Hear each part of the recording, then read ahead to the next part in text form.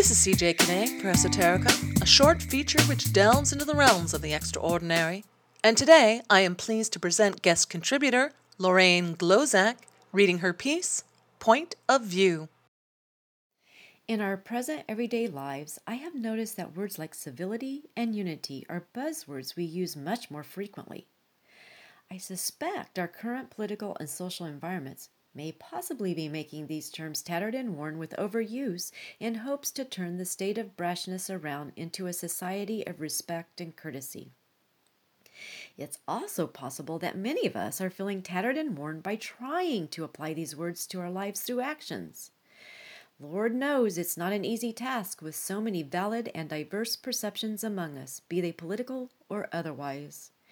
It is one of the most enlightening and at the same time most difficult positions to participate in life fully and unite with others who have opposing views.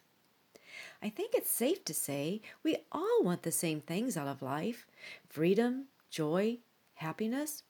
Working toward the same goal, however, can be a thorny task that challenges even the best among us.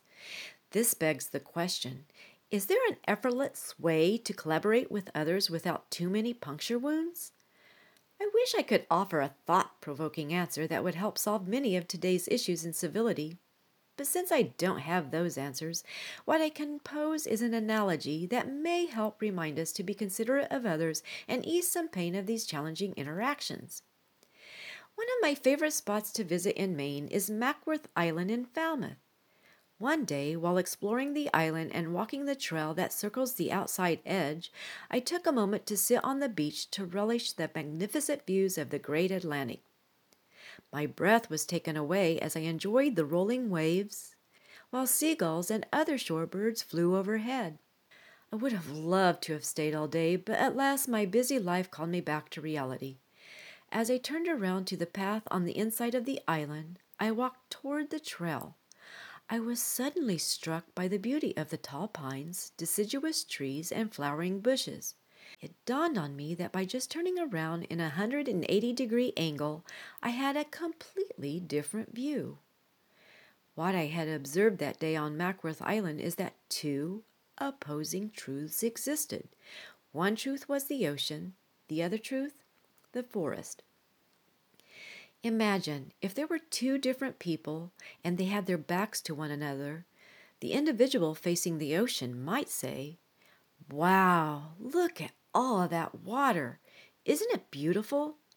The other person might possibly respond with an air of conceit, "You are absolutely wrong. There is no water at all, only trees." They could argue back and forth until they were blue in the face and decide to never talk to one another again. Or they could listen to the other's perspective and by doing so, discover there are other valid viewpoints that exist in addition to their own. If they choose to learn from each other, their world would expand to include both insights of nature. If they continue to disagree and hold steadfast to their viewpoints, their understanding of the world would remain small, incomplete, and inaccurate. The next time we all work together on complicated issues with diverse perspectives, perhaps we can remember this simple analogy.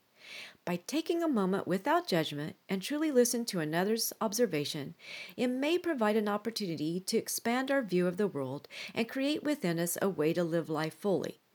Not necessarily to completely change our valid perceptions, but to become fully aware of them, and to become civilized and respectful in the truest sense.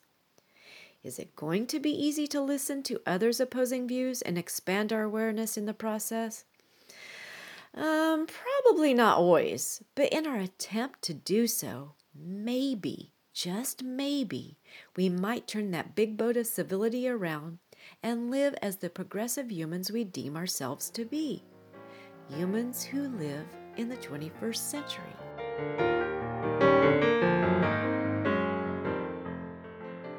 You have been listening to guest contributor Lorraine Glozak, reading her piece, Point of View. For Esoterica, this is CJ Kinney. Thanks for listening.